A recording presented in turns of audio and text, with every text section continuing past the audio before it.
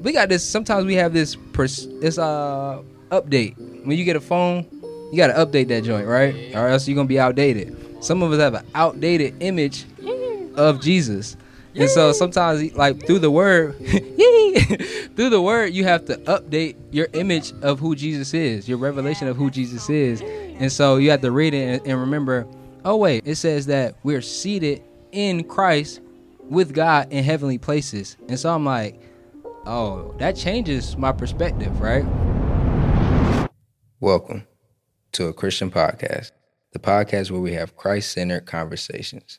I'm your host, Kevin Wilson. Can I get a you?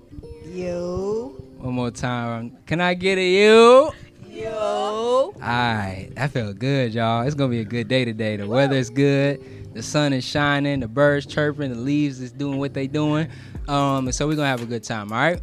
Let's get it. Welcome to another episode of A Christian Podcast. I'm your host, Kevin Wilson. Who am I with today? Hey, my name is Alon Ray.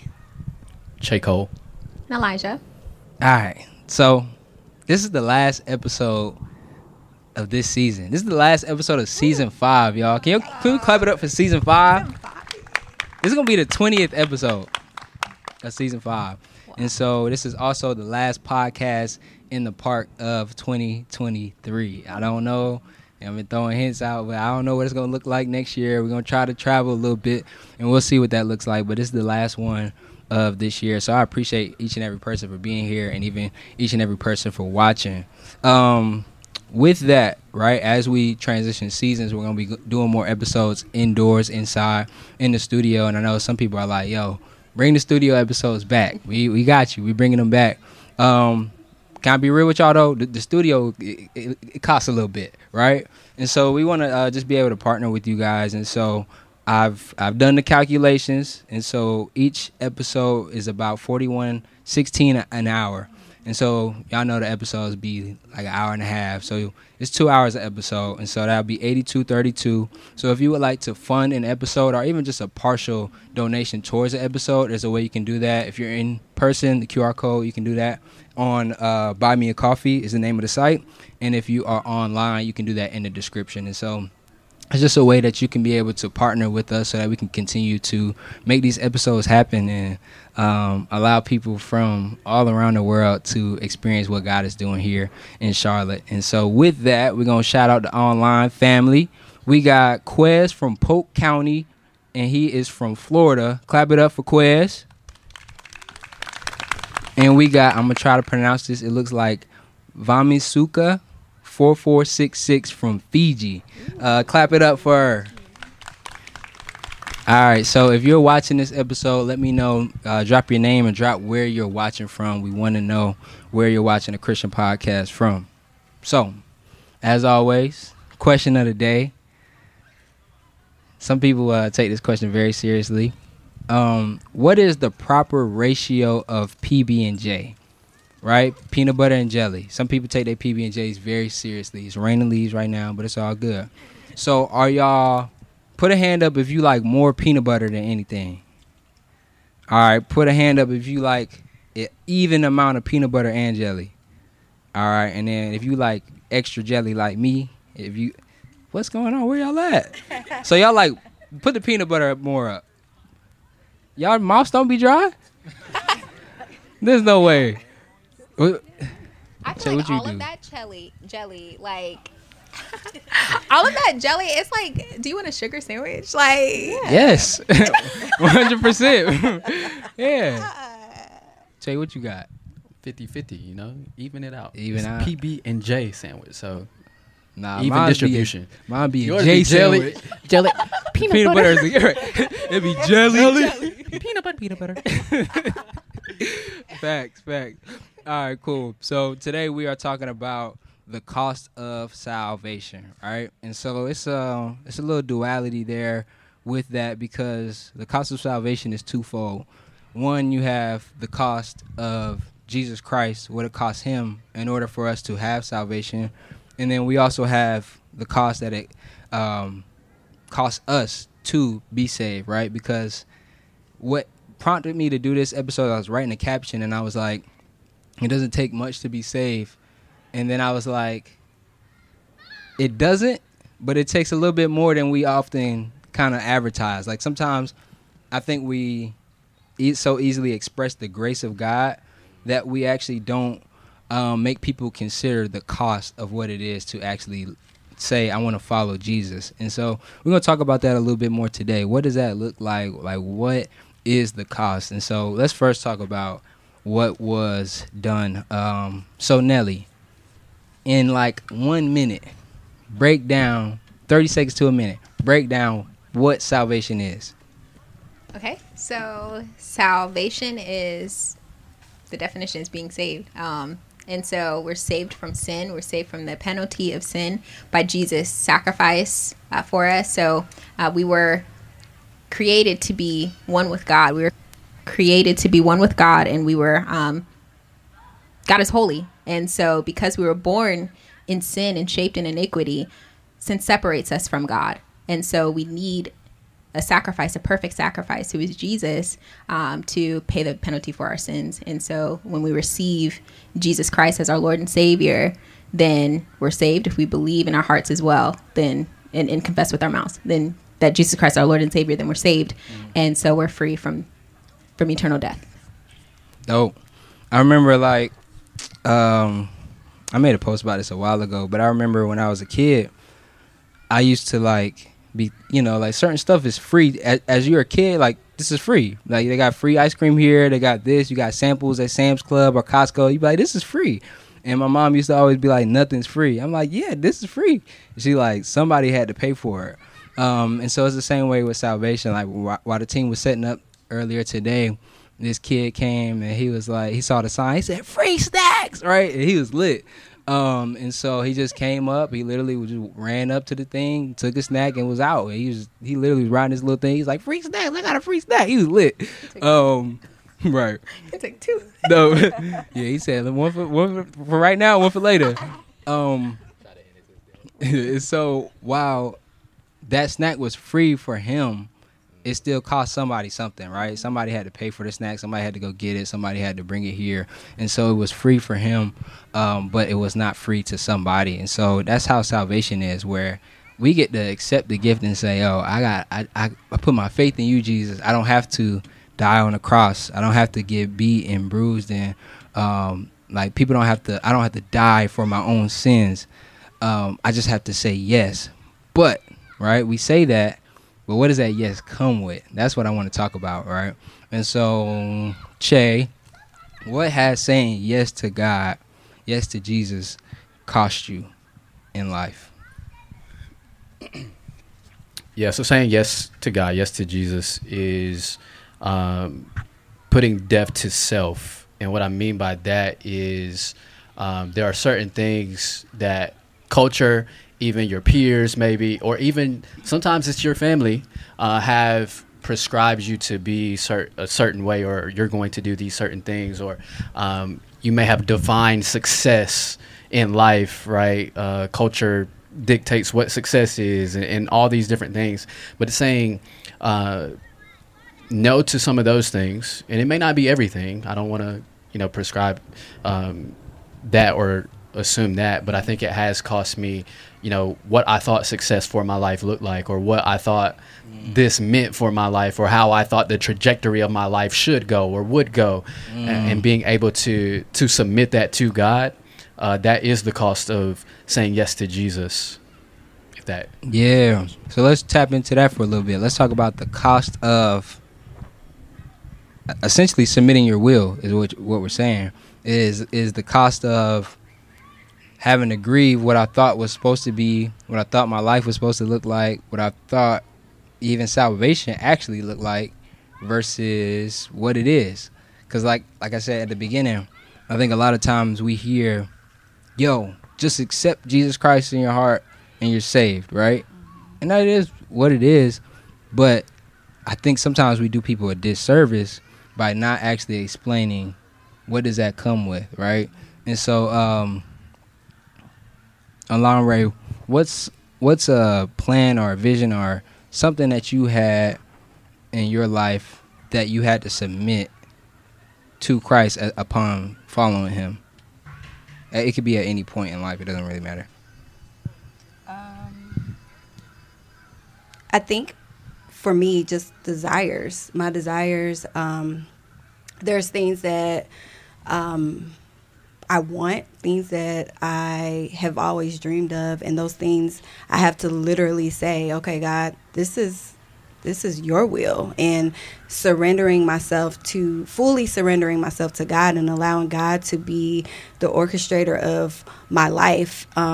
Just and like, not to say that my desires are not meaningful, because God hears, and it says it in his word that he hears the desires of our heart. He knows the desires of our heart.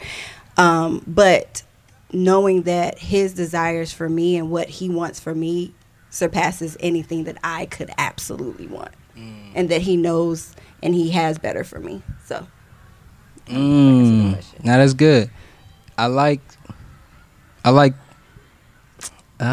okay, so with that, you said like you had to understand that what his will is better. I think that's what causes a lot of frustration, is either a lack of understanding God's will and his plan for your life, or a lack of belief that his plan is actually better than ours. Because sometimes we don't say it. Nobody says like, oh, my plan's better than God. Nobody's going to say that out loud, right? But you feel it when you're going through something and you have these plans, and then it's getting frustrated by all these things, and you're like, yo, God, is this ain't what you had. It's the Israelites, right? Like, this ain't what we supposed to do. We was better back when we were slaves. Yeah. And so it's that being able to submit, and I think it requires understanding to submit, right? Like, I submit to my father, right? Yeah. Or my dad. And so, but that's because I have a relationship with my dad. It's because he's my father. I trust him. If a random dude in the park came up and said, yo, you need to do this, or you should do this, I'd be like, I don't know you, bro. Like, and so while most of us don't feel like we don't know God, some of us don't know God.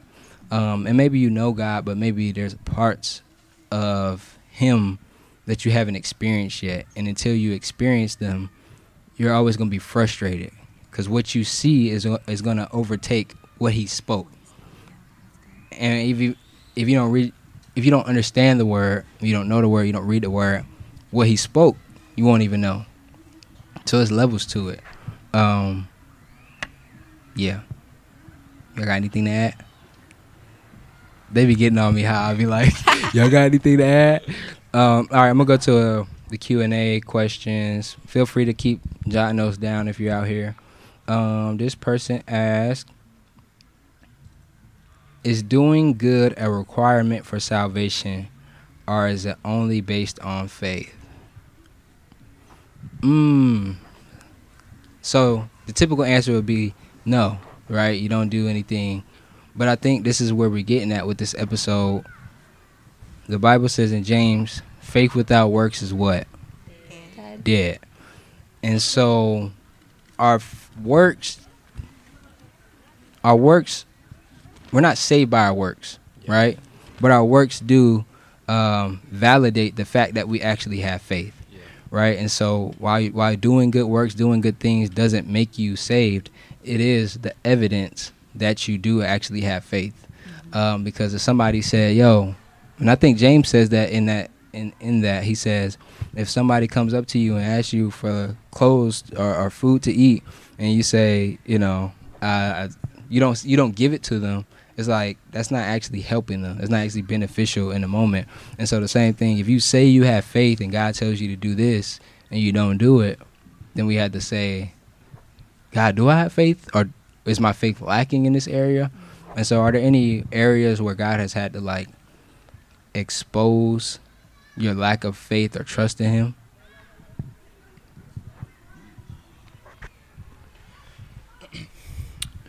Yeah, so I go back to when I was in college, my last year in college. Everyone wants to have the job right out of college, or have something set up, even in the final semester, like working towards that. And I just remember being so I was an RA, so I was on duty one night and or on call one night, and my shift had been over maybe like an hour or two, and I was still out there because I'm looking at jobs. There's a situation where I thought I had a job and it didn't come through, and all these different things. I had got my hopes up for this opportunity, it didn't come through, and so I'm just stressing, like trying to figure it out in one night, pretty much, right? And so that continues over the course of the semester or whatever. And I remember talking to my supervisor at the time, and he was just saying, hey, just, you can chill. You got months until graduation and all this kind of stuff. And I remember having to submit that to God and just say, Lord, you're my provider. I don't have to worry about how this is going to happen, when this is going to happen. Lord, I know that you will take care of me. And, the testimony in it is that one of the job that I ended up getting, the interview process was the exact same as a process that I thought, like, yo, you got this job. But the process was the exact same. The interview process was the exact same. And so that moment of disappointment in that season was actually just preparation for when I go into this room. I've already prepared you for this. And so that showed me that God was always there, always looking out for me. And so being able to submit that, I had to submit it to God first, right? Because had I not submitted it to him, I would have thought, oh, it was in the connection. It was in the person that wanted to give you the job. It was in the connection that you met at this event. But God was showing that, no, I am the giver. I am the provider. Yeah. That's good.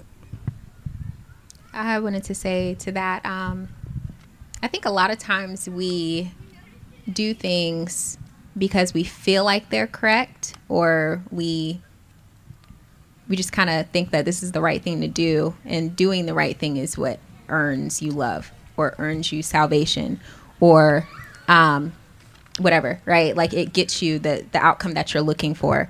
But like, I think about just Jesus even dying on the cross for us, like salvation, like it's because he loved the world, for God so loved the world that he gave his only son. Like we see time and time again in the word how love, it talks about out of love these actions are followed. And so I think if we have the perspective of, just understanding relationship, understanding, God's love for us, or, just understanding why we do the things that we do, I think that, like, our action should come from that. Yeah, that was my only point. Similar to what Che was sharing, I'll share a personal experience that I had to surrender literally it all to God. I was working at a job, and 3 months in, I think I was laid off. Yeah, it was like 3 months in. I was laid off and no job. I'm in Charlotte by myself. My family's not here. And so, I'm just going to make this story really short, but I did not have a job for a whole year, literally 365 days. From the day that I got let go was the day that I got an offer. And so in that year, I was just like, in my head, I'm like, I dealt with rejection. I dealt with like doubting myself and my ability to do the things that I know I can do. And it was a really hard time, and it was a really settling time as well, because God showed me who he really was. It wasn't about the money. It absolutely wasn't about the money. It was all about God and my relationship with him. And so during that year, he supernaturally provided for me. Like, I mean, people were just calling and saying, hey, I got some money for you. I mean, rent was paid, bills were paid. I still to this day don't know. But I do know that in that time, God allowed me to see who he was. And I literally had to submit and surrender my entire life, my thoughts, my rejection. Like, it was like things just uprooted. Like, God was like, why are you sad that you didn't get that job? Yeah. You're struggling with rejection. Why are you doubting your ability to do something?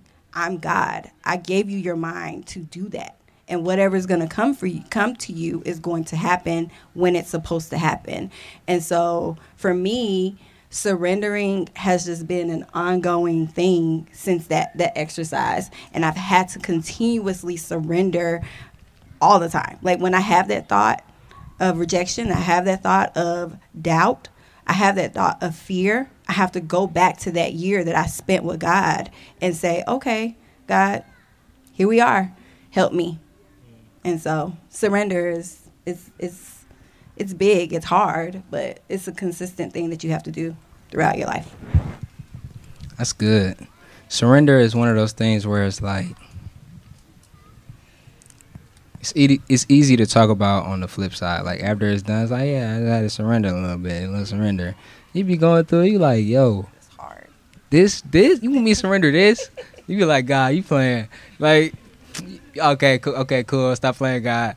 And he's like, yeah. But it goes back to trust. Again, it's hard to surrender to somebody you don't trust. And so it's hard to surrender to somebody you don't know. And so, again, I know we always point back to the Bible, to the Word of God. But without the Word of God, we have no basis of what our faith is. And so the Word is God, right? John 1, in the beginning was the Word, and the Word was with God, and the Word was God. And so I can't know God apart from His Word. Yeah. Like I was talking to some people the other day, and they was like, yeah, I have a relationship with God, da-da-da. And they was talking about the Bible. It's like, I don't believe in the Bible, this and that. It's been tailored, and you know, how all of the stuff, right?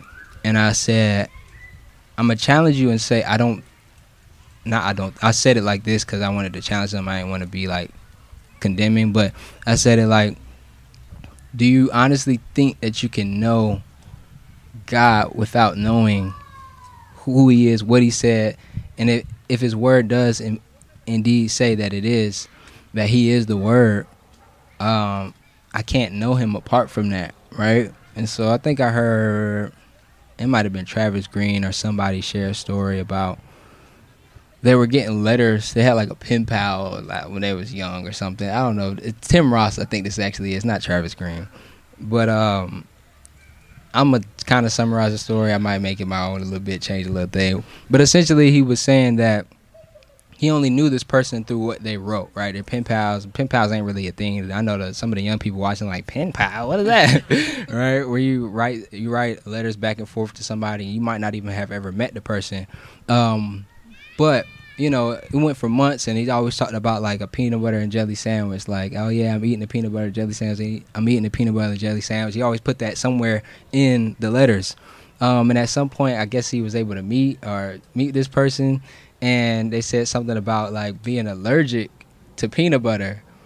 And he was like, you can't be the person that I was talking to, because all throughout these letters you've been saying you like PB&J, and now you're saying that you're allergic to peanut butter. The point is, he knew the person by what they wrote. He knew the person by the letters they received. And so it's the same way through God's Word.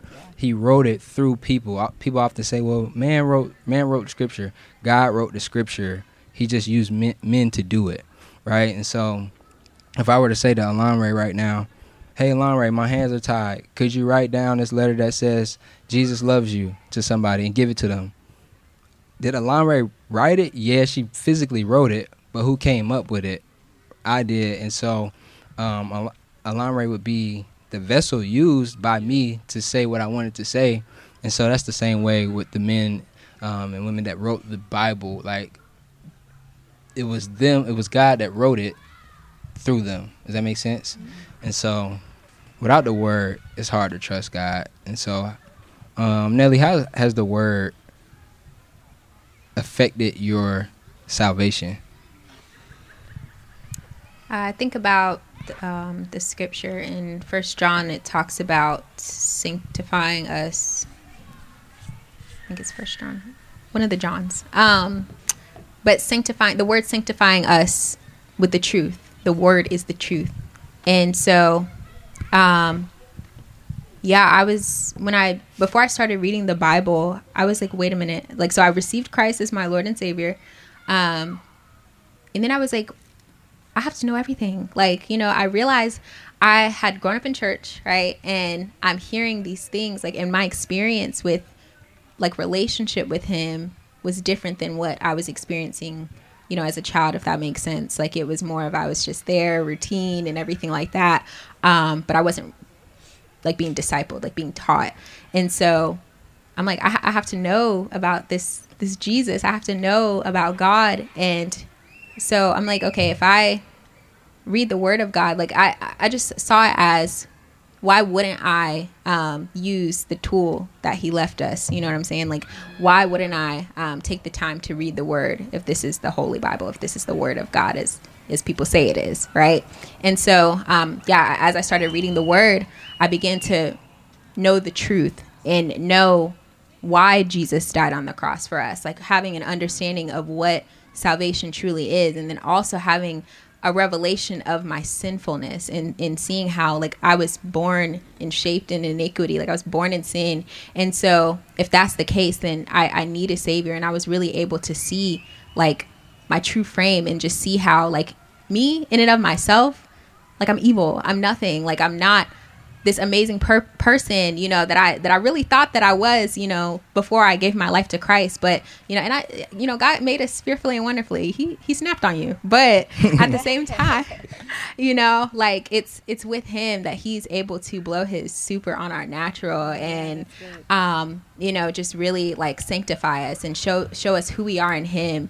And so when I decided to, like, so actually the scripture that I have up here is, Luke chapter 9, verse 23, Jesus said to the disciples, if anyone would come after me, he must deny himself and take up his cross daily and follow me. Whoever wants to save his life will lose it, but whoever loses his life for me will save it. Yeah. What good is it for a man to gain the whole world and yet lose or forfeit his very self? And at that point, again, that truth showed me, oh, I need Jesus. Like, I need him. And I have to crucify myself. Like I have to crucify my flesh daily. Like, I have to die to myself, my own desires, the pride that I had in my heart, like, all of that. And so, yeah, that only came from, like, from reading his word. And so the more that I, just that truth part is just really sticking out to me. The more that I knew the truth, the word also says it sets you free. And so, yeah, that's how it's, like, shaped my salvation, I guess. It's good. That's good. That's good. All right, I like this question. Would you say it's a cost or an exchange, is what someone asked. I feel like a cost is an exchange in a way, right? Where you, either way, you give something, you get something, right? I think when it comes to salvation, what we get is already done. Does that make sense? So if you don't realize that, it may seem like a constant process of, like, I'm giving, but I'm not getting. But it's like, God's like, it's already done. Yeah. You know what I'm saying? And so, okay, so Luke 14, starting at 25, in the NIV, the headline reads, the cost of being a disciple. I'm going to just read through it a little bit. So, large crowds were traveling with Jesus, and turning to them, he said, if anyone comes to me and does not hate father and mother, wife, children, brothers and sisters, yes, even their own life, such a person cannot be my disciples. Now, when he says hate, he uses a metaphor to say, if you're not willing to do anything to follow me, right, he's not saying actually hate people, right? Same Jesus also says, love your father and mother, love your neighbor as yourself, right? Suppose one of you wants to build a tower. Won't you first sit down and estimate the cost to see if you have enough money to complete it? For if you lay the foundation and are not able to finish it, everyone who sees it will ridicule you, saying, this person began to build and wasn't able to finish. Or suppose a king is about to go to war against another king. Won't he first sit down and consider whether he's able with 10,000 men to oppose the one coming against him with 20,000? If he is not able, he will send a delegation while the other is still a long way off and will ask for terms of peace. In the same way, those of you who do not give up everything you have cannot be my disciples. Salt is good, but if it loses its saltiness, how can it be made salty again? I'll stop there for now. But this is the scripture that really spoke to me when I was like, man, we've been shorting people on the true definition of salvation, right? We say, yeah, just say yes to God. Yeah, that's true. But Jesus is like, yo, if you're not willing to give up everything for me, you cannot. It says you cannot be my disciple, right? It don't say I'll make an exception for you if you're cool enough. It says you cannot be my disciples. And so, quick show of hands. Put your hand up if you are saved. Okay, hands down, hands down. Put your hand up if you actually knew what it cost to be saved at the moment that you got saved. Now put it up boldly. Don't be. All right. So dang. Okay. Gosh. Okay. I have the same story. Like most people, it's like you find out along the way. But Jesus says, "Yo, it's foolish for you to start building something without knowing how much it costs, without knowing how much it'll take, without." Like, you can't start a war and say, let's just start fighting. Yeah. It's like, yo, you better figure out if you can win or even stand a chance, right? And so Jesus is like, I think what strikes me almost the most in this is the first line. Large crowds were traveling with Jesus, and turning to them, he said. Large crowds were following Jesus, and he's like, I imagine Jesus just walking, he's like, wait a second, I know y'all are with me, physically walking with me, following me, but I know for a fact that some of you guys don't know what it actually costs to follow me. And so let me just break down real quick so we can stop, and some of y'all can leave, and some of y'all can actually decide in your hearts if you actually have the knowledge, the understanding of what it takes, and the will to say, that's what I want to do. In other words, Jesus is acknowledging everybody in this group is physically following me, but not with their hearts, right? It says they worship me with their lips, but their hearts are far from me, is what the scripture says. And so there are people that say they are saved. I meet people all the time. You're like, yo, are you saved? Like, yeah. Like, what's salvation mean? Being a good person. Yikes. And I'm like, oh, no. And if that's one of you, if you are here and are watching this and that's you, this is no condemnation or shame. But I have to tell you that being good, going off what we talked about and what the Bible says, being good is not good enough. Because the standard for heaven is not good, it's perfection. And so Jesus is who perfects us. He's the author and perfecter, the finisher of our faith, right? So without Jesus, our faith is literally incomplete. And so as we go about this episode, you go about life, go through the scriptures, sit down and be like, yo, Jesus, is my faith real? Right? Like, is my faith just blind? Is my faith in because the altar call was good, the worship that they was playing the strings and the pads, then it sound good, and then the pastor was real convincing, and then I got emotional, I start crying, I just said, yes, Jesus, right? Without saying, like, how many, we just said, a lot of us said yes to Jesus, but we ain't know what it costs. Yeah. And so,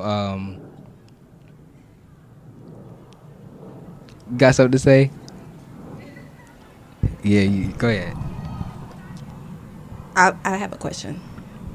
Why do you think why is it, Nelly, like, can you tell us about your salvation experience and tell us how you were educated on that before, and then we'll go from there. Yeah, so I did, like, grow up in church, but the reason why I raised my hand was because I didn't consider myself as saved, like, but that was after, like, learning what true salvation was. And so, like, when I decided to make a conscious decision to believe with my heart and confess with my mouth that Jesus Christ is my Lord and Savior after I did my research, after I read the Word of God. And so, yeah, I believe that I wasn't saved before I actually made a conscious decision with understanding and with actually believing.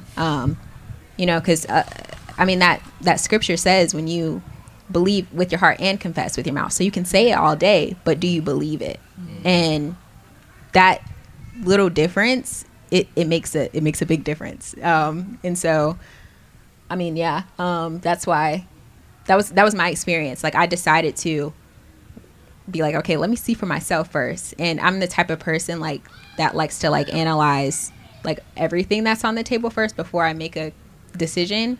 And so that's kind of like what I did. I'm like, okay, what truly is Christianity? What truly is salvation? And then when I saw that, I was like, okay, I'm gonna make a decision. And so yeah.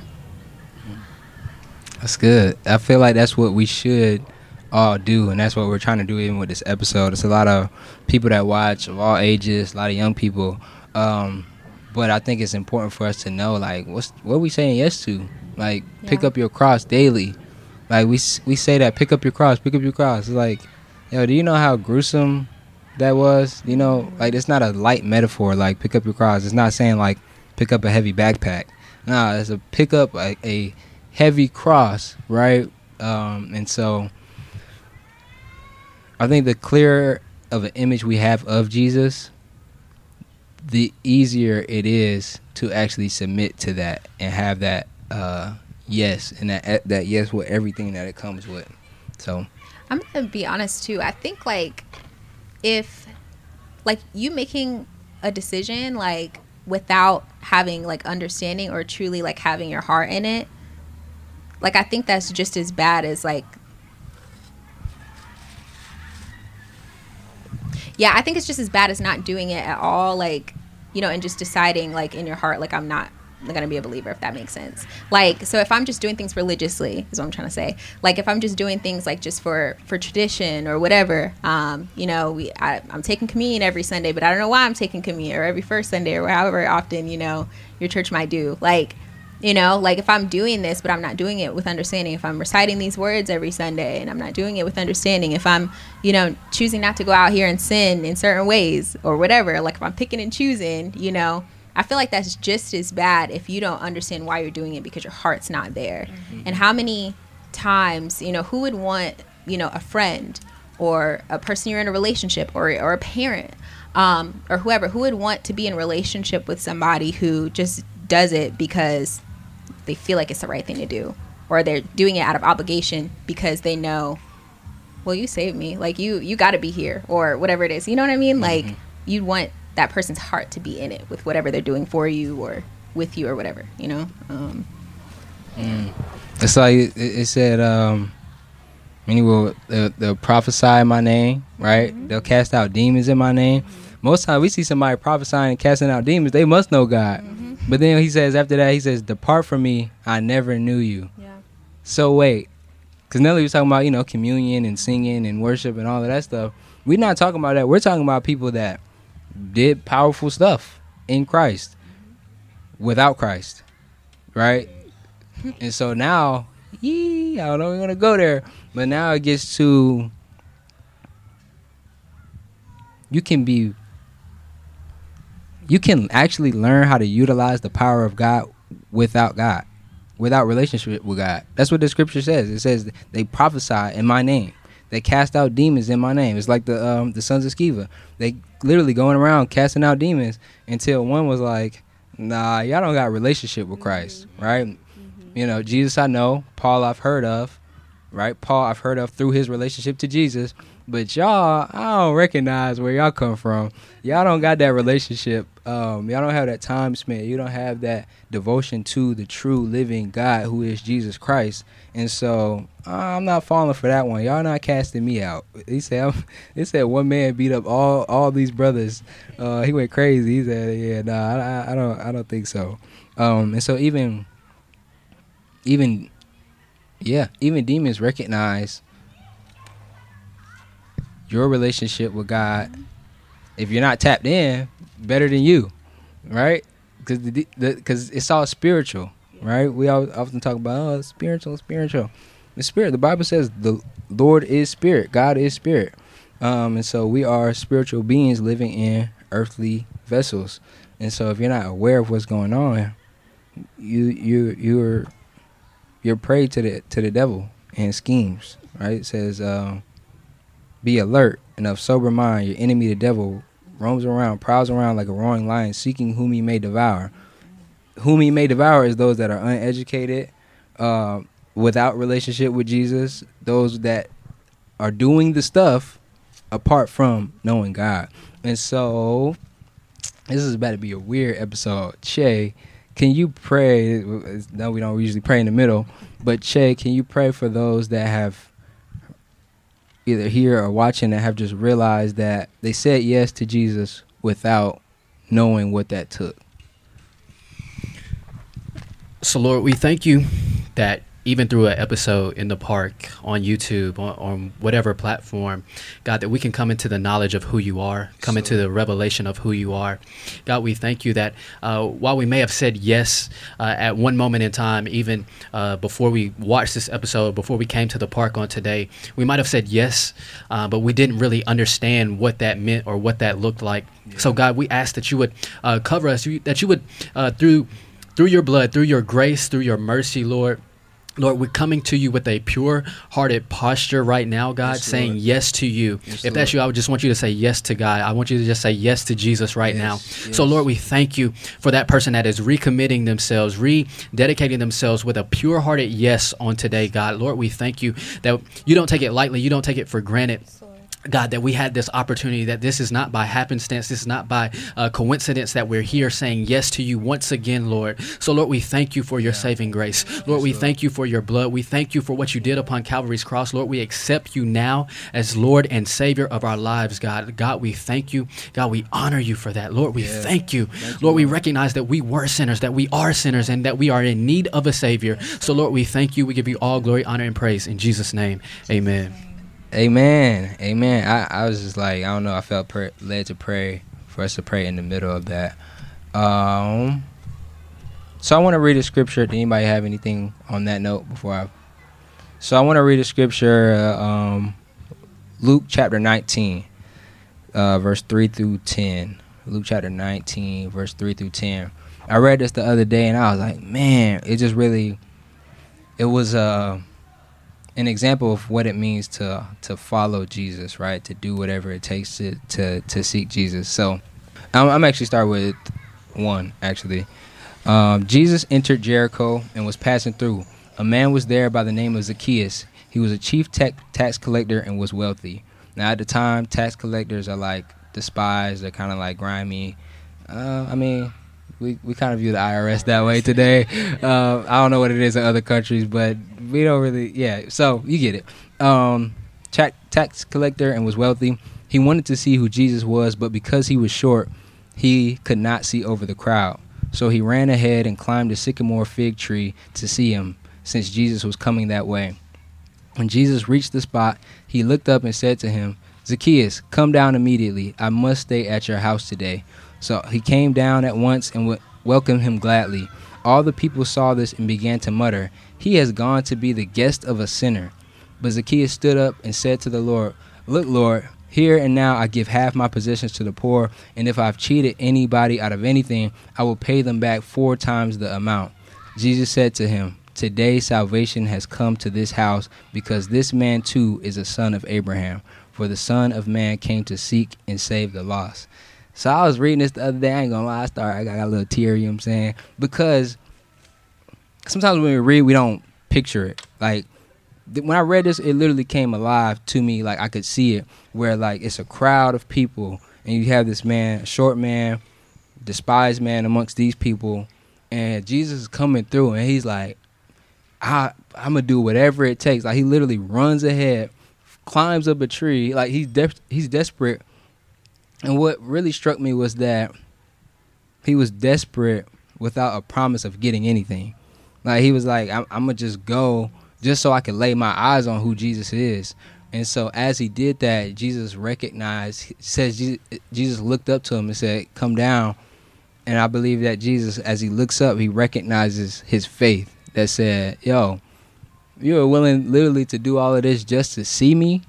You are like, I know that you have faith." And so then you see him say, I'll give half my possessions away if I've cheated anybody out of anything. In other words, he's saying, whatever I got to do to be right with you, I'll do.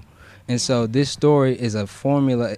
I don't want to say a formula. It's a story about how we should do whatever it takes to see Jesus, to meet Jesus, to follow Jesus. If Jesus is at it here, right? Like the song, want to be where you are, right? Like wherever you are, Jesus, that's where I want to be.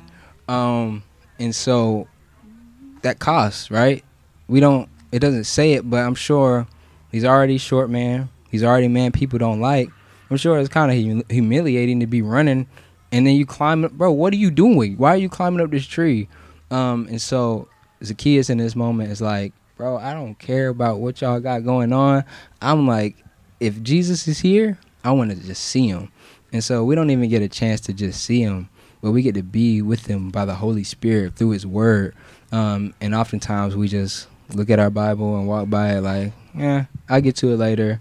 Or we wake up and we say, oh, Lord, thank you for waking me up. Maybe we might say that. Lord, thank you for waking me up. Da-da-da. Cool. We keep it moving.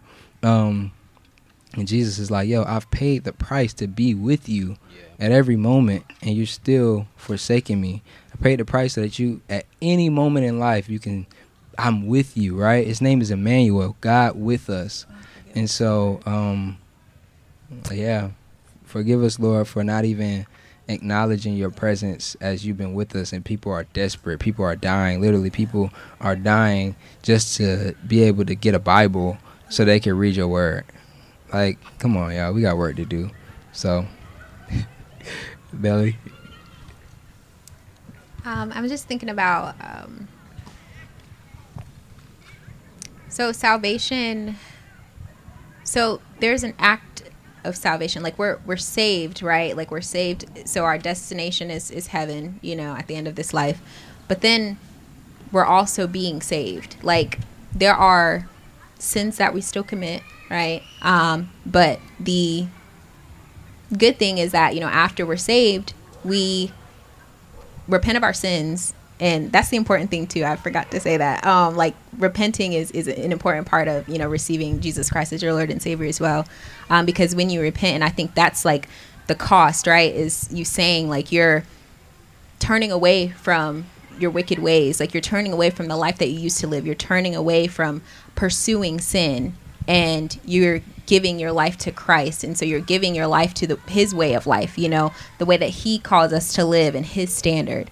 And so, like we're saved. There's this like battle here, right? Because we're saved and we know that our destination is heaven, but at the same time, we do still sometimes sin.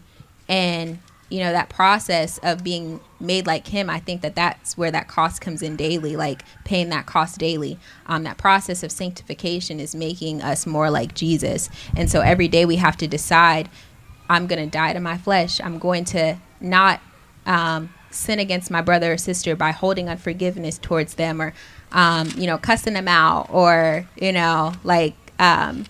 just sinning out of our anger and things like that, like doing people wrong and things like that. We have to decide, no, I'm not going to go that way any longer. I'm not going to handle things the way that I used to. I'm not going to, fornicate. I'm not going to, just be, just walking according to my flesh, but instead I'm going to decide that I'm going to do things your way. And so there's a cost, literally moment by moment even, to say, I'm done with that. Like, let me do things your way. And I guess we can talk about it later, but like, even with that comes, God's grace and him empowering us, by his Holy Spirit. Like, God talks about too, like how we will have trouble. Like that's a part of it, right? Is, we'll have trouble. And, one can think like, okay, like if I was struggling before Jesus, like, and I'm gonna struggle after him, then what's the point? But, the thing is like, he's overcome the world. He's already overcome it, even though, we still have struggles, but I'd rather struggle with Jesus. And it's a different type of struggle too, and so we have like, we're empowered by his Holy Spirit after that to live this holy life. Like we don't have to do it alone. Yeah. And so I think that's a really big thing to remember too, is, though it, it can feel, discouraging sometimes, when you do deal with like everyday life too, but you're doing it with the empowerment of Jesus, and that makes it a whole lot better. Yeah. Okay.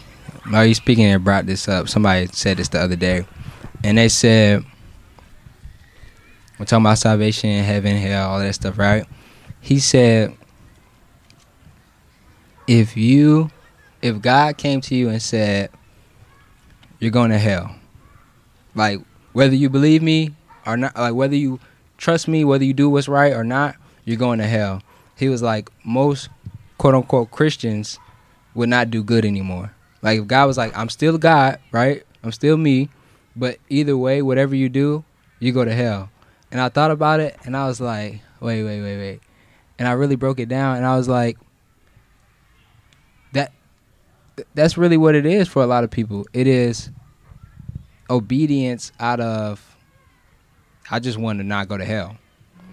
It's not obedience because I love God, right? Jesus says, if you love me, you'll obey my commands.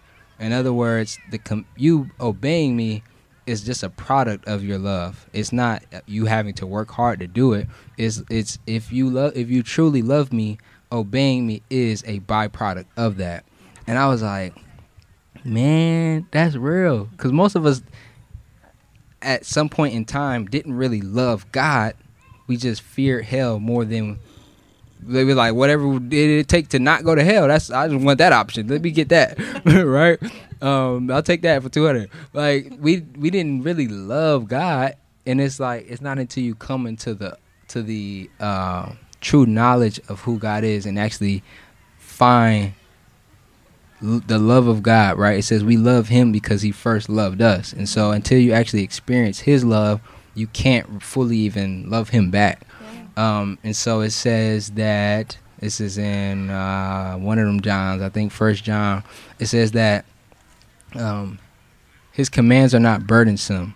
It says that whoever is born of God overcomes the world. And so as a byproduct of true salvation, where you have true understanding, true knowledge of who Jesus Christ is, who his love is, what his love is, and the price that he paid, as a byproduct of that, overcoming sin becomes your nature, right? And so it's a process of being sanctified, and it's a process of actually understanding and standing under grace. Like, oftentimes we say, when we sin, we're like, nah, I'm not going to do that again, right? It's out of will. It's not out of grace. Once we truly receive grace, it says that grace gives birth to righteousness, right? Meaning, when you truly find the spirit of grace and encounter grace and understand the grace of God, it says Jesus is full of grace and truth. And so, again, if I don't know Jesus through his word, I don't know grace. And so once you truly find that grace, it gives birth to righteousness and causes you to sin no more at that point. And when they say sin no more, sin less, or to be perfected through your faith. But that's what it is. It's a daily process of saying, all right, Lord, let's get it. Help me to find the spirit of grace. Because I did that not too long ago. Like, I did something, I was like, man, I'm not doing that no more. Like, but I could tell it was out of will. And I was like, okay, I can will to stop doing this forever, but I don't want it to be out of my flesh. I want to obey you through the spirit of grace, which is two different things. So I got lost in what I was saying. I had a question, but I lost. Y'all got any questions or anything? I want to give an example of like yielding to his grace, right, versus your will. So after I got saved, it was a few months later, I was going through a breakup, and I was sitting in the car, and I was feeling, it was like late at night. I think I was coming back home from work or something like that. And I'm sitting in the car, and I just felt like this urge to call my ex. And I was missing my ex, and like I really wanted to, to call, text, whatever, because I wanted to, because I wanted to like, just stop feeling like that yearning. I wanted to, just like satiate it, like I wanted to, just stop like feeling that anymore. I felt lonely, and I felt like, like, all right, like I've been resisting. Like I let this relationship go so I could focus on my relationship with the Lord. And, like I don't got it in me right now. Like I really want to call. But I remembered, reading about in Philippians chapter 2, how it talks about us working at our salvation with fear and trembling. Mm-hmm. And after that, it says, work out your salvation with fear and trembling. It's God who works in you to will and to act according to his good purpose. Yeah. And so we work out. God is who works in. And so I decided, like, in that moment, like, because there were times before where I would feel that feeling, I would feel that loneliness, and then I would just go ahead and call. I would just go ahead and text. I just go ahead and pull up. But I was like, God, I really want to please you. Like, this is what your word said. I just read this in Philippians chapter 2, you know. I really want to experience your grace. And, like, so many times, like, we think, like, okay, like, we're in our own will. We're like, all right, I'm going to resist sin. I'm going to resist sin. I'm going to resist sin. Like, I'm not going to do it. I'm not going to do it. And then we fall back. But there's another part of that, and it's actually, like, we don't take the time to actually, like, allow God to work. And so, like, in that moment, I was like, all right, I'm going to actually, like, try this time, you know, instead of, you know, just, like, resisting within my head, like, you know, I'm going to actually allow you to work, and I'm going to actually, like, do it. So what I did in that moment, like, I'm sitting in the car, right, and I was like, all right, I'm not going to call, I'm not going to text. And instead, I felt this urge to, like, turn on worship music. So I turned on worship music, and I'm praying, and I'm like, Lord, like, I need you to help, like, remove this desire out of me. Like, I really want to call, I really want to text, but, like, you know, I don't want to, I want to be a better woman. Like, I want to, you know, be pure, and I want to stop missing this person. And so when I prayed about it and I continued to worship, the song starts like singing over me, and I start, like, getting my mind off of that. I stopped getting my mind off of the loneliness and, you know, what I felt I was missing out on. And I felt in the spirit, it literally broke.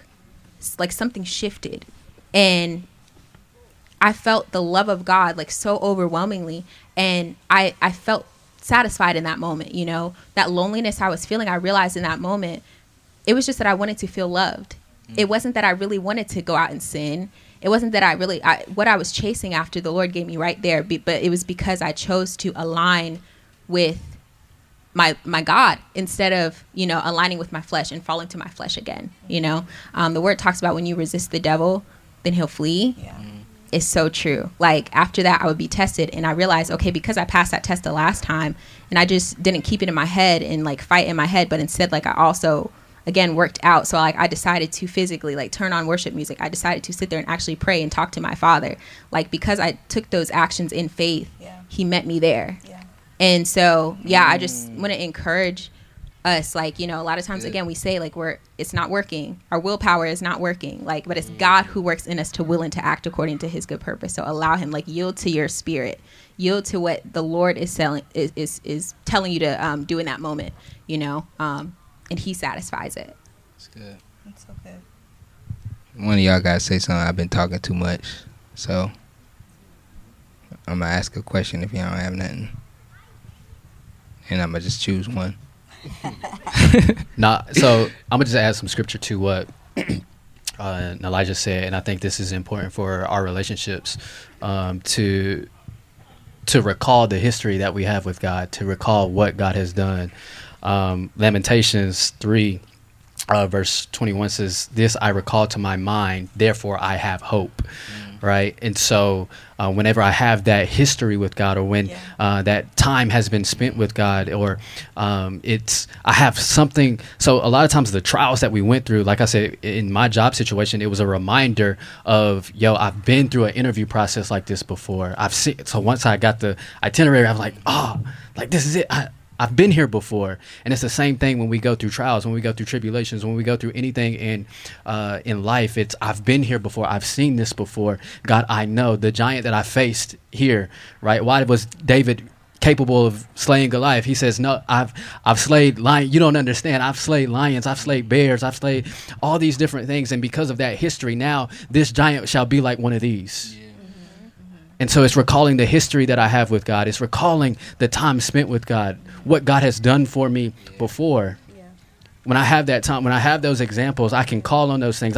When I have the word hidden in my heart, I can call back, Lord, you said to be anxious for nothing, but in everything through prayer and supplication. So this anxiety that I feel is not mine. This fear that I have, because you said you did not give me the spirit of fear, but of power, of love, and a sound mind. And so when I recall back to me the word That's the importance of having the word hidden in our heart. So now I don't even have to, I may be feeling this loneliness right now, but Lord, you are with me wherever I go. Yeah. So it's about recalling to your mind and having that in your heart as well. That's good. I've hidden this word in my heart so that I may not sin against you, right? And so, right, everything, I know every episode, bro, we get it, read the Bible. I don't know no other way. Like, there's no cheat codes to this life of Christianity other than the word of God. Everything flows through the word. And so, as you were speaking at Revelation chapter 2, starting at verse 4, this is Jesus speaking through John as he's getting this revelation. It says he had just, complimented the church of Ephesus. He's like, yo, y'all doing good. Y'all persevering, y'all going through hardships, everything. You're not growing weary. Great. He says, yet I hold this against you. You have forsaken the love you had at first. Consider how far you have fallen. Repent and do the things you did at first. If you do not repent, I will come to you and remove your lampstand from its place. So again, it's tying, the word is going to tie everything together. We talked about love. If you don't have to actually encounter the true love of God, none of this is going to even work. But it says, consider how far you have fallen, right? Repent. You've forsaken your first love. Like, you loved them at first. And so think about those things you did when you first got saved. When you was lit, you got saved, you like, bruh, I'm back. Nothing but Jesus, right? You start reading, you start worshiping, you start praying, you start watching certain things on YouTube. You stop certain things on YouTube. You stop certain music, all of that. And then somewhere along the line, you got a little too comfortable in sin. You got too comfortable. Let me just watch this stuff a little bit. You got too comfortable not acknowledging God's presence. And so return to your first love. Return to the things you used to do.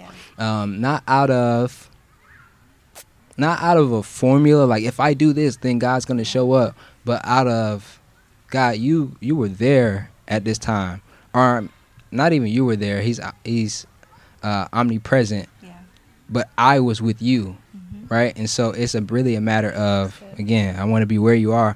It's a matter of, okay, God, let me locate where you are, because clearly I'm not at the same page. So let me go back. I remember when I was doing that. Oh, you spoke to me every morning when I read for, whatever long time, whatever it is. But go back to those things and for a season and let God continue to speak to you and remind you of the things that he has for you. Well, that word, right? It ain't no joke.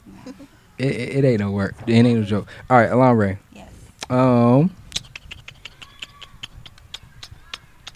What are the benefits of salvation outside of eternity? So on earth, you can list one. It don't matter how many you can list. The benefits of salvation.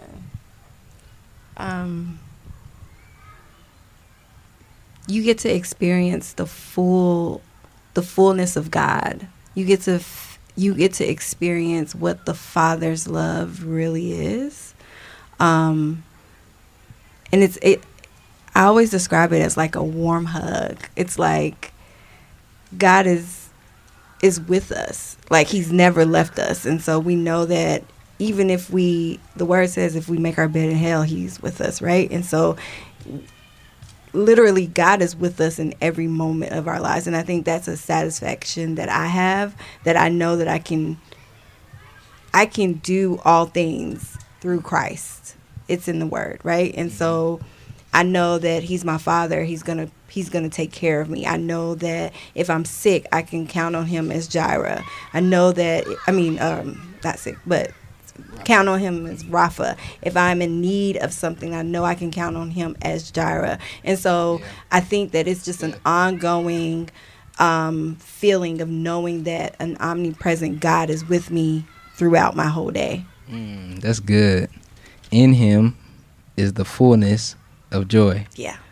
I think joy is probably one of the biggest benefits, one of the greatest benefits I can think of, right? Because the joy of the Lord, right? The joy of the Lord is our strength. So absence of joy is an absence of strength. Yeah. So some of us are weak because we have no joy. And some of us have been trying to find joy and we call it happiness, but we all know happiness is temporary. Yes. Happiness is when I give you, $50, but then once somebody take it away, you ain't happy no more.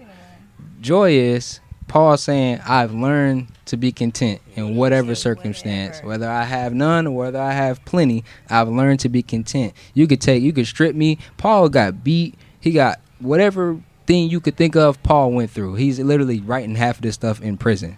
And he's like, I don't care. Like, I know what it is to have. I know what it is to not have. And I've learned, keyword learn, the secret of being content in all circumstances. And so, joy, man, is a fulfillment in Christ. And so, again, when people have joy, you could be having a bad day, but the bad day doesn't dictate your spirit, because joy is a fruit of the spirit. And so love, joy, peace. Yeah. And so joy, man, I feel like joy is the reason why you see some people, you like, bro, you always happy. And it's like, nah, I ain't happy. I got joy. I don't care what's going on. I have joy. So any other benefits of salvation? I was going to say the fruits of the Spirit. So. Yeah. You have it written? Oh, you want me to go to the verse? I think it was Galatians 5:22. Appreciate it. See, we gotta have some people that know the word out here helping us out. Hold on. Sorry. Why you do that? I'm gonna go before, because it talks about the fruits of the Spirit, but before that it talks about the acts of the flesh. Yeah. So this is gonna all work together. All right, Let's get it. All right, so we are at Galatians chapter 5, verses 19 through whatever we go through. All right, the acts of the flesh are obvious: sexual immorality, impurity and debauchery, idolatry, witchcraft, hatred, discord, jealousy, fits of rage, selfish ambition, dissensions, factions, envy, drunkenness, orgies, and the like. I warn you, as I did before, those who live like this will not inherit the kingdom of God. So there was a question I meant to get to it, but I was waiting for the right time. Somebody said, can you lose salvation? I'm not here to debate whether once saved, always saved or not, but it says that those that practice these things, right? Not saying those that have done this once, twice, 3 times, whatever, right? And repented. Not saying that. It's saying those that live like this, is what the scripture says, will not inherit the kingdom of God. So you can call yourself a Christian. And again, hear me. I'm not saying that you've done this. I'm saying these are people that live like this, that do it without repenting, that have no remorse, that are just like, this is how I'm living. I'm not saying you did the thing and then you're like, Lord, help me to do right. And even if you did it again, if your posture is, Lord, help me, that's different than the person that's like, I'm living in sin, right? I'm cooling. But those people cannot inherit the kingdom of God. And then we got the fruits of the Spirit. But the fruits of the Spirit is love, joy, peace, forbearance. Ooh, no bugs, Jesus. Kindness, goodness, faithfulness, gentleness, and self-control. Against such things there is no law. Mm-hmm. Those who belong to Christ Jesus have crucified the flesh with its passions and desires. Since we live by the Spirit, let us keep in step with the Spirit. Let us not become conceited, provoking, or envying each other. All right. So, okay. So we have these acts of the flesh, right?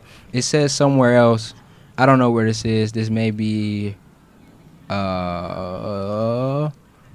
this is right above this. Okay, 16. So I say, walk by the Spirit, and you will not gratify the desires of the flesh. For the flesh desires what is contrary to the Spirit, and the Spirit what is contrary to the flesh.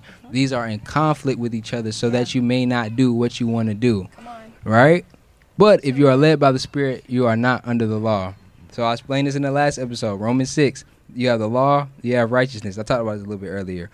The law actually leads, this is the Torah, meaning, let's just say the Bible to make it make sense. Yeah. What God has spoken, his instructions, if you only go by that without the Spirit of grace, it will lead to sin, right? And sin will lead to death. But if you are led by the Spirit gives birth to grace, which gives birth to righteousness. So it says, let us walk in step with the Spirit. Yeah. What that really looks like is, I almost want to stand up and do it, but I don't because the camera not going to get it all. But, okay, if two people walking, right, you got you and the Holy Spirit, a life of sin is like you going back here. Every time you sin, you taking a step back, the Spirit's still moving, right? And so it says, let us walk in step in the Spirit, meaning you got to do what you got to do to be where he's at, right? And a life full of sin and impurity and all of these things is going to lead to you being at a distance with him, right? It says, grieve not the Holy Spirit, right? Don't quench the Holy Spirit. When you live a life of sin, the Holy Spirit is quenched in your life to where he's like, imagine how y'all feel when you go certain places. Like certain places, whether they're dirty, whether it's a whole bunch of people cursing and drinking and smoking or doing whatever, or maybe that's the life, whatever environment is uncomfortable to you, think about that. Yeah. That's how the Holy Spirit feels when we live in sin and all of this stuff. He's like, I love you, but I don't want to be here for real. And so our job is to make the atmosphere of our lives conducive to the Holy Spirit. And so to Nelly's point earlier, when she said that she wanted to, you know what I'm saying, hit old boy up, like, oh, what's happening? What did she do? She created an atmosphere that was conducive for the Spirit.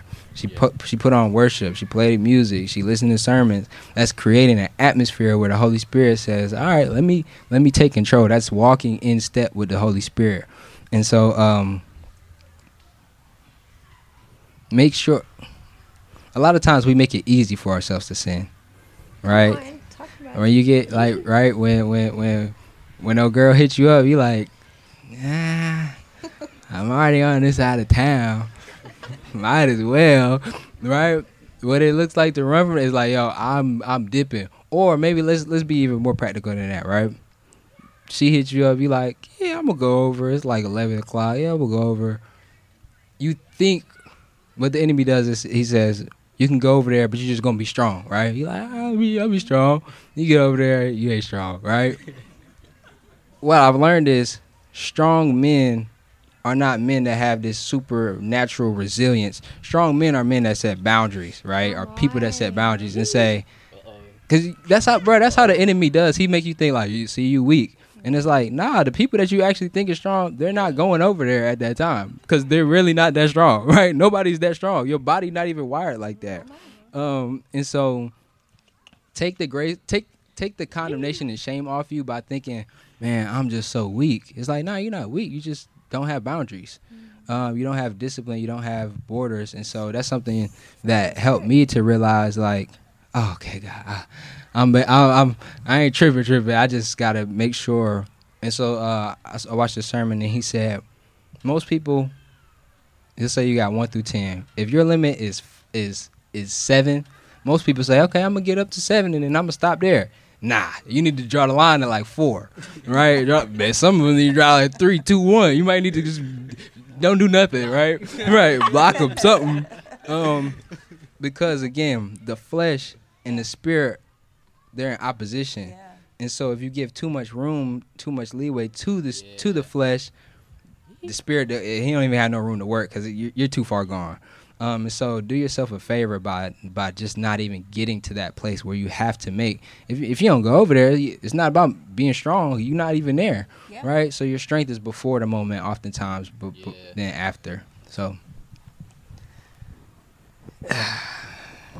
the spirit is willing, but the flesh is weak. Yeah. That flesh is weak.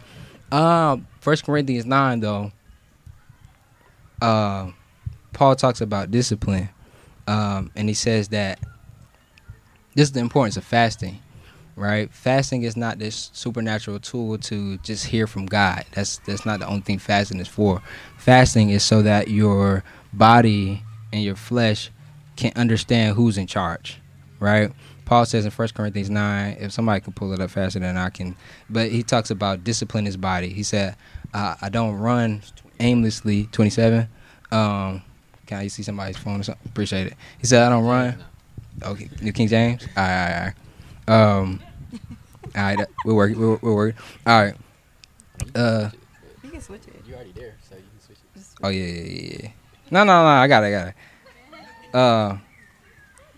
You switched it. I switched it. All right, here we go. Cause I like the NIV because it's more, I feel like it's more understandable for people. So, 1 Corinthians 9:24, he says, "Do you not know that in a race all the runners run, but only one gets a prize? Run in such a way as to get the prize. Everyone who competes in the game goes into strict training. They do it to get a crown that will not last, but we do it to get a crown that will last forever. Therefore, I do not run like someone running aimlessly. I do not fight like a boxer beating the air. No, I strike a blow to my body and make it my slave, so that after I preach to others, I myself will not be disqualified for the prize." Yes, Lord. Paul said, he recognized this thing where I can preach it, but if I don't discipline myself, I won't practice it. And he says, I could literally, you see it with pastors all the time. And a lot of times you get surprised when you say, oh, such and such pastor has fallen into sin. How could this be? Because we associate good preaching and teaching with holiness, purity, a life laid down. And it's like, bro, if you smart enough, that's why I said earlier, you can move in the power of God apart from God. Oh, yeah. And so it should be no surprise that if you don't discipline yourself, you're going to end up in sin. You get, like Paul said, I would be disqualified. And you can preach to everybody else. I can sit here on a Christian podcast, but if I don't do the work to crucify myself, to put in, to discipline myself and say, Lord, help me. That's what that's the whole point I went here is for fasting, right? Fasting is where you say, I'm hungry, right?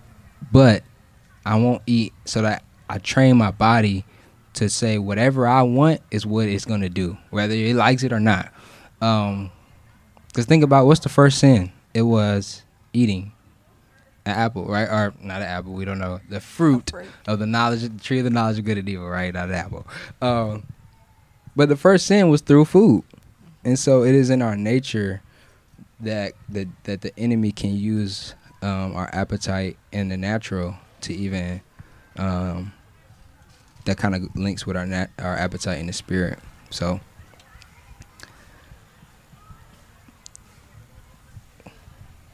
okay. I have one other.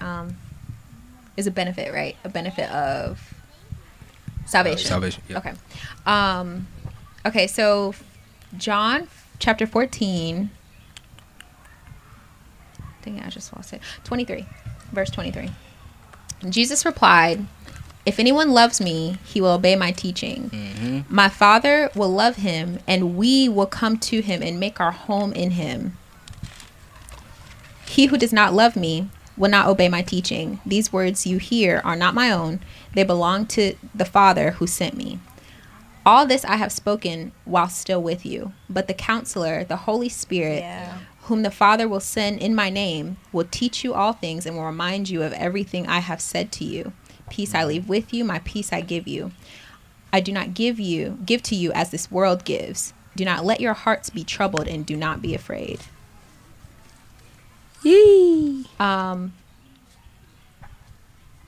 of the benefits is having God himself literally living on the inside of you, intimacy and relationship with him. And I think that's one of my favorites because it shows you that you're not alone.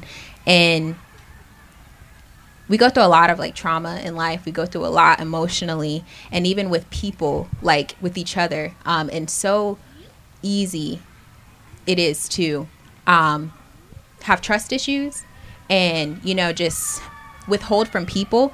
But God, literally, he gave his only begotten son. He sent his son to die for us.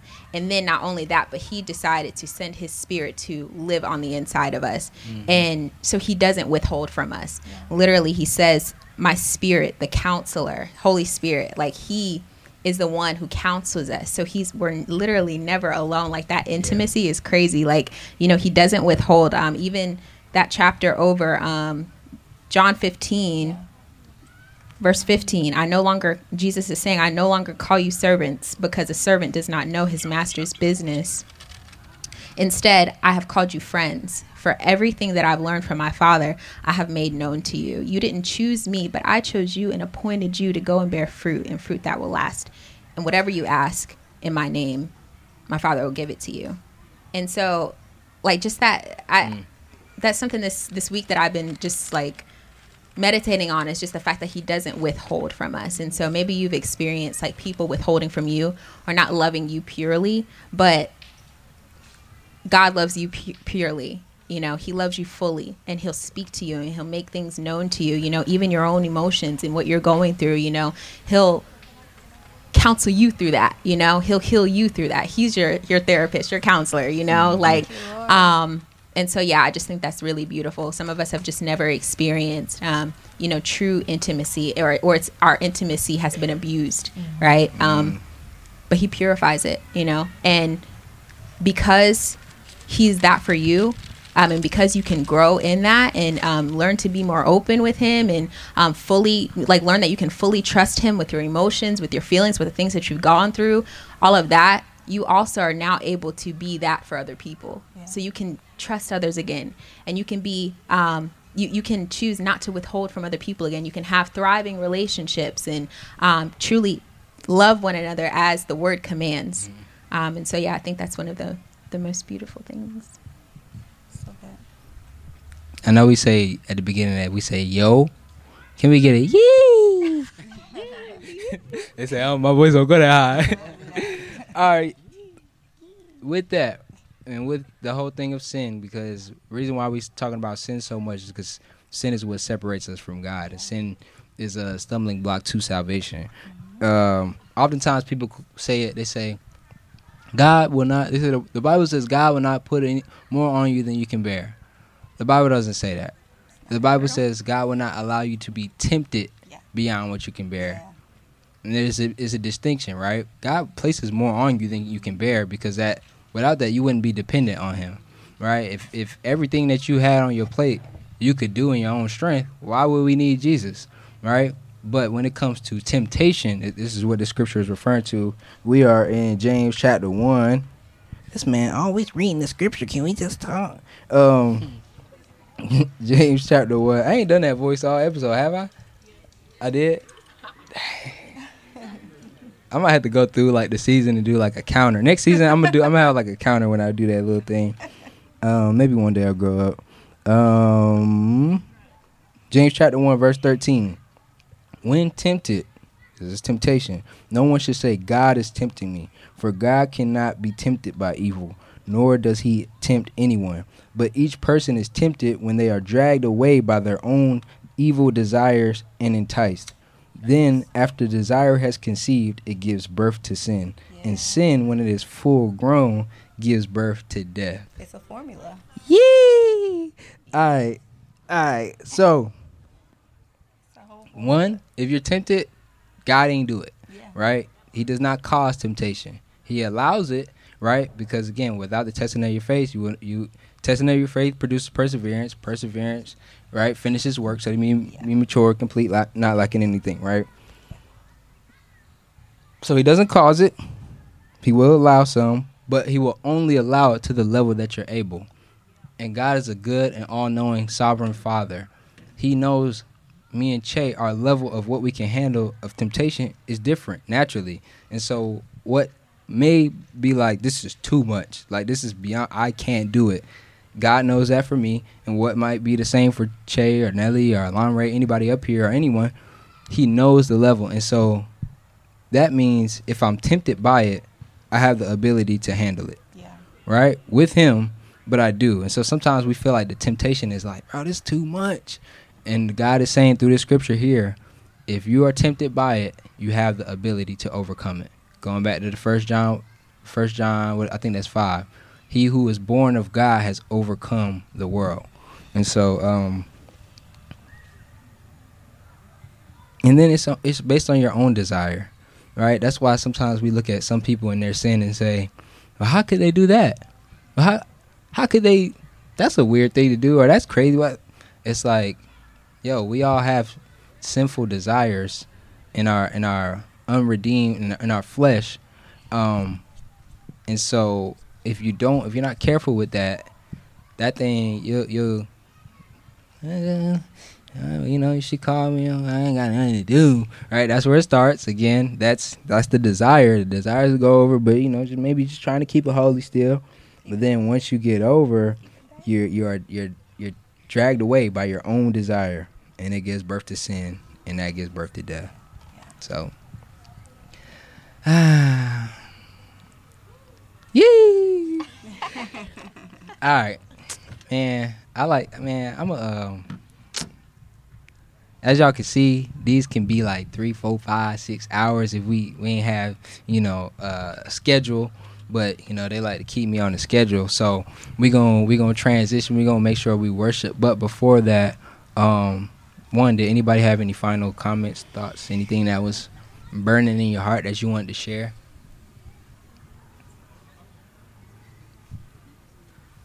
I was wondering if we could ask them if they had any questions about salvation, like here.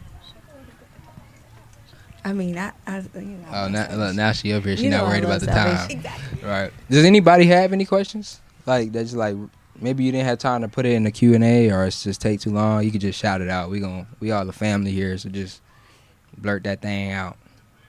Anybody? All right. Be brave. There it is.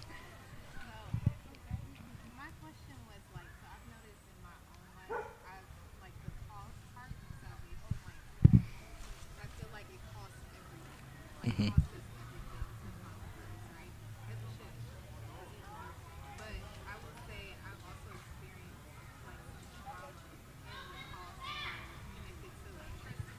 Mm-hmm.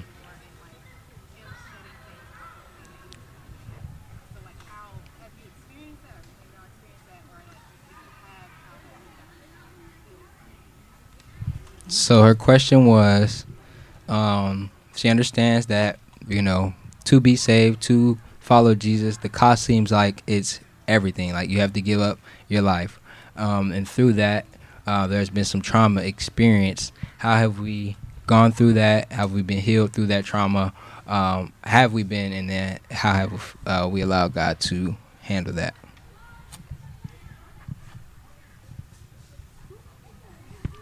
So I definitely have gone through, like I've experienced like giving myself fully to Christ, right? And then like, doing things his way and then feeling like I've been burned by it. And like at one point, like I went to therapy, after that. So like there was this one season in my life where I experienced like hurt by people in church. And it was really, really bad. Like, and I was committed to my favorite passage of scripture is Romans 12. But it talks about at the end, don't come for me, I can see y'all. I love that Romans 12. So don't read it, you got to memorize. If your enemy is hungry, you give him something to eat. If he's thirsty, give him something to drink, right? If you do this, you'll keep burning coals on their head, which is a sign of repentance, right? So I was like believing that. And thinking like, okay, like the word says like, first of all, I know that like my life is supposed to be reflecting, what this word says, like how, his principles, we do the action and, we see the promise, right? So I'm like, okay, like if I'm supposed to, feed my enemy and, give him something to drink, and then in doing this, basically they'll be, they'll repent, like they'll, turn their lives around and they'll apologize and everything like that. They'll start treating me better and everything, right? So I'm like, okay, as long as I'm doing right by them, I'm blessing them and not cursing them, everything's gonna turn around here, right, in this church. Did not happen until years later. I got the, praise the Lord, I got the apologies and everything like that, but it was years later. And while I'm in the middle of it, I'm just feeling abused. I'm feeling manipulated. I'm feeling overlooked. I'm feeling like just all of these things, right? And it just was really, really hurtful. And I was trying really hard to make sure that I'm honoring God, with my life, and then honoring the people too. And I wasn't perfect in it, but I was trying, you know, and I'd keep trying every single day. Right. And so, yeah, it just did a number on me, like mentally, and even affected my relationship with the Lord. I'm like, all right, God, these are people, like, and I had just gotten saved like not too long before that. So that was a season of perseverance that I had to go through in order to really build my trust in God, you know, and see him as also my deliverer and one who fights for me. But I realized that after. So yeah, like it was just a lot. And so the Lord led me to start going to therapy, and he had been leading me for months. You know, it was over the pandemic, but I was like ignoring it a little bit. And so I finally like went. I had this vision like while I was at work. I heard you have rejection issues, and it was like a movie. The Lord was playing for me just all these times where I had been operating out of rejection, and he was just showing me like how I was rejected in that area, and you know, just how it was actually rooted in just childhood trauma, and basically my obedience to going to therapy and making sure I included God in therapy. Not only did it like help me through that, like help me process through that, but it also helped me process through just the childhood trauma, and it wound up just freeing me in every area of my life, you know. So I say that to say, like, you know, you are going to feel pain, like you are going to have to persevere. Like Kevin just read you know, James chapter 1 verse 2, consider it pure joy when you face trials of many kinds, because the testing of your faith, it produces perseverance. Perseverance has to, it says it has to finish its work. Perseverance has to finish its work so that you can be mature and complete, not lacking anything. Yeah. Again, that's a process of sanctification, so that you may be mature and complete, not lacking anything. Again, we also talked about like perfection. The only way that we meet God is perfection. That's the only way we can see him, you know? So that means that during this lifetime, like before we're face to face with him, that process of sanctification, that process of being made perfect and mature and complete, like we have to have it so that we can see him one day and be presented as a church that is holy, and spotless and blameless before him. Yeah. And so there's no way out but through. Yeah. And so that takes enduring through pain. That takes suffering. There's going to be a whole lot more in this world, just aside from like our everyday things and not minimizing that, like aside from the everyday things that we go through with relationships and things like that, it's going to be a lot that's happening in this world that we're going to have to persevere through. Look at the pandemic. Like, it's going to be more things, like just, it talks about the end times in the word. Like, it's going to be more that we have to persevere through. And so we have to be strong and bold believers, right? And so just again, like that perseverance is important. And so, yeah, like you experience pain, but there's also, he promises to be with you through it. And he promises that he's a healer. So I just would encourage you, like, you know, God is who he says he is, and we have to experience that, you know, like there's some things that we read about and we get revelation from it and we believe it, but there's also experiential things that we go through so that we can know that we know that our God is good, and that yes, he, you know, encourages me, but he also, yes, he allows me to go through endurance, but like he also is my healer, you know.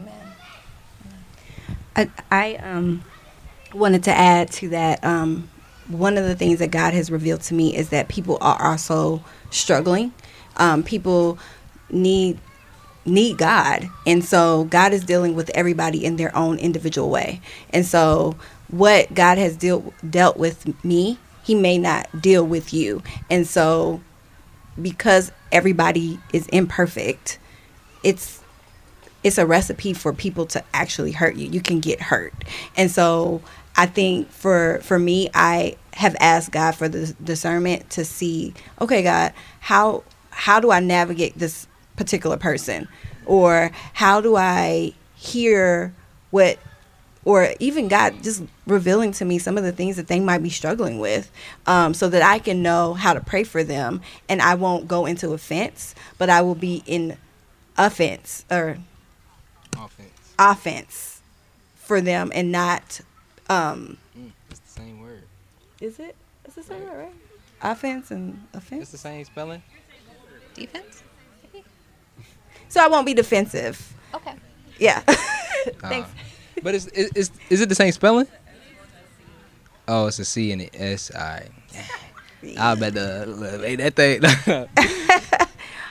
But yeah, so just getting discernment from God on like how do these people operate? God, what is it that I can pray for them? Because what they're doing is hurting me. And so I know you didn't call me here in this life to be hurting by other people, but God, give me this opportunity to pray for the person. And that's helped me because I can see that, okay, this person probably is struggling with rejection, and this issue that they're having is based off of their rejection, and they're feeling like they have to be perfect because, they feel like they have something to prove. So I would just ask for discernment on that. Yeah, it's like we have to love people by faith. Yeah. Literally have to love people by faith. So that means if you don't see the fruit, you still got to love. Yeah. You still have to obey. Yeah. Like, God, he did it for us, Yeah. And that's a command, He continues to do it. Yeah. Continues to do it. And we also have to, I think, trust God with our process of sanctification, too. We have to trust God with, okay, Lord, if you said that this is the yoke that I'm supposed to bear in this life, I don't see all. I don't know all. So that means that, all right, this is hard, but I'm going to trust you because doing it my way ain't working, Amen. Trey?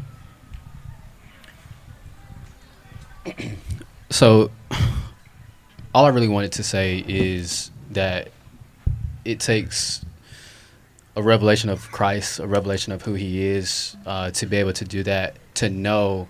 And again, going back to the word, going back to the character of God, who is God? Who does his word say that he is? Because a lot of times what we do is we project our emotions towards people or our experiences with people on God. And so the Bible tells us, Proverbs 3:5, right? Trust in the Lord with all your heart and lean not on your own understanding.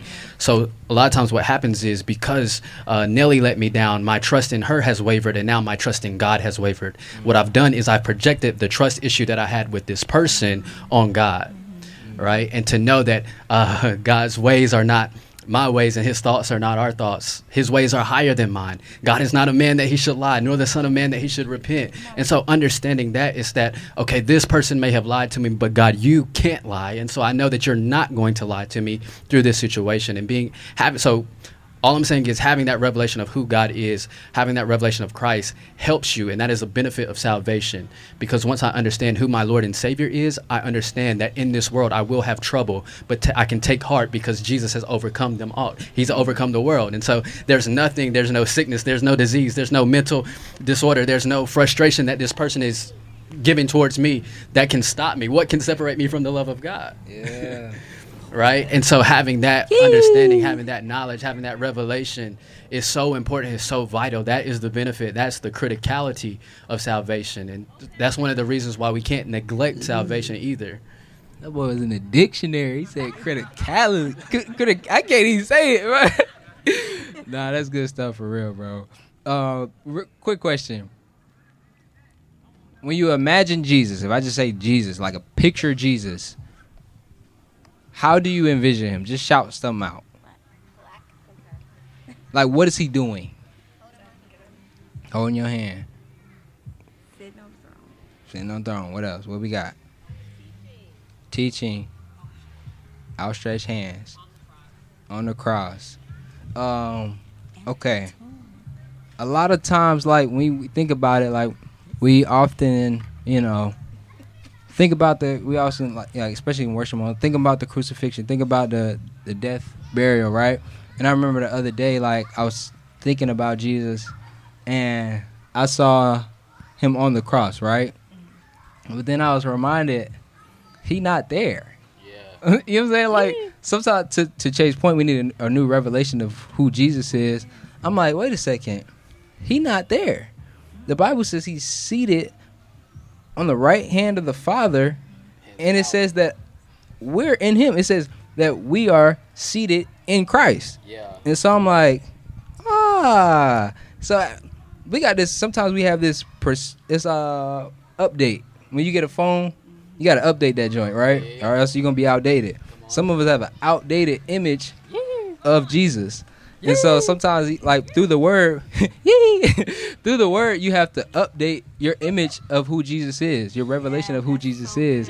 And so you have to read it and remember, oh, wait, it says that I am the righteousness of, like, in Jesus, right? It says that we're seated in Christ with God in heavenly places. And so I'm like, oh, that changes my perspective, right? That changes my knowledge and understanding of what everything is. I'm not worshiping a Jesus on a cross. I'm worshiping a resurrected Savior who I'm seated in. That's totally different. That changes how I go about life and sin and trauma and everything that we go through in life. And so, say update your perspective. I ain't really say it with me. Let's go to church. Oh yeah. We're going to church for a second, y'all. Say update your perspective. Update your perspective. All right, so man, I could keep talking. I do want to answer this question because I think it's important. Do we need a complete understanding before we can say our heart is in it? I would say the more understanding you have, the more accurate your faith is. But as all of us have demonstrated, most of us, when we ask, who actually knew what it all cost when we actually got saved, most of us hands weren't up. And so God will work with where you are, but don't use that to not, right? It says hold on. The one with knowledge, where it says study to show yourself approved, right? So you study literally to show yourself approved before God and say, I understand what it is. I understand the cost. I understand what I'm actually doing to say yes. But I would say God works with where you are, but continue to grow in knowledge and understanding and work out your faith with fear and trembling, as the word says. So, man. All right, I got to wrap up this episode. Are we never going to get out of it? So, I appreciate you guys for watching. I do want to pray for salvation. Salvation is, we've been talking about salvation the whole time, but if you're watching this, if you're in the park, anywhere out here, and you're like, man, I don't know, like, if the question is, if you died right now, would you go to heaven? If you have any question, any doubt about that, then I don't know if your salvation is complete. Right? And so we want to make sure that our faith, our salvation is secure in Christ. I don't want anybody to watch a whole episode like this and still be like, I don't know if I'm saved. And so following Jesus, saying yes to Jesus, we talked about through this episode the benefits. We talked about the cost, and the benefits far outweigh the cost, right? Because he really paid all of it. And so our cost is really just submitting to him, who he is, what he did, and saying, Lord, my life is not my own, so do with it what you will. And so let's just pray. So, Lord God, we just thank you. We love you, God. We lift you up, and we say thank you for this episode. Thank you for this time. Thank you for who you are and what you're doing, God. Thank you for loving us and the fact that you sent your only begotten Son to die on the cross and be resurrected on the third day just for us, Lord God. So, Lord, we give you a yes today, God. We say yes to Jesus. We say yes to following you as our Lord and Savior. And we just say whatever it comes with, whatever, what may, God, we will serve you, God. We will worship you, Lord. We lay our lives down, God. We pick up our cross and follow you. And Lord, we just say thank you that you chose us, God. Your word says that you chose us. It says that we love you because you first loved us, yes, Lord. And so we just return and give you a response of love, God. We respond and say, we love you, God. We love you, Jesus. And so if there's anybody watching this or listening that wants to accept Jesus for their first time, to say yes, to say, I will follow Jesus, then I pray, just repeat this prayer after me and say, Lord, I surrender my sins. I surrender my life. I confess my sins. And I turn to you. I run to you, Jesus. As you are my Savior. I accept your love. I accept your grace. I accept everything that you come with. Jesus, you've made me. You formed me. You died for me. And it is because of my belief in that, in my confession, that I am saved. So, Lord, I surrender it all. Use me. Do what you want. Have your way. I surrender my life totally, fully to you. And it's in Jesus' name that we pray. Amen. So if that's you, if you said that prayer, if you said, yo, I want to be saved, I'm saved today, we going to clap it up for the person that just said that for the first time. So we celebrate you. We celebrate you. Because that's not a small decision. Even to leave celebrating you, they said, hey, we got confetti out here. Look. They said, turn up. We had to have a praise party, right?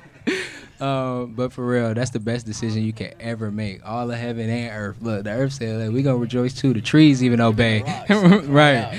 And so if that was you, we just say, welcome to the family. Welcome to the body of believers, the body of Christ. And we just shout out to you. There's an episode called I'm Saved, Now What?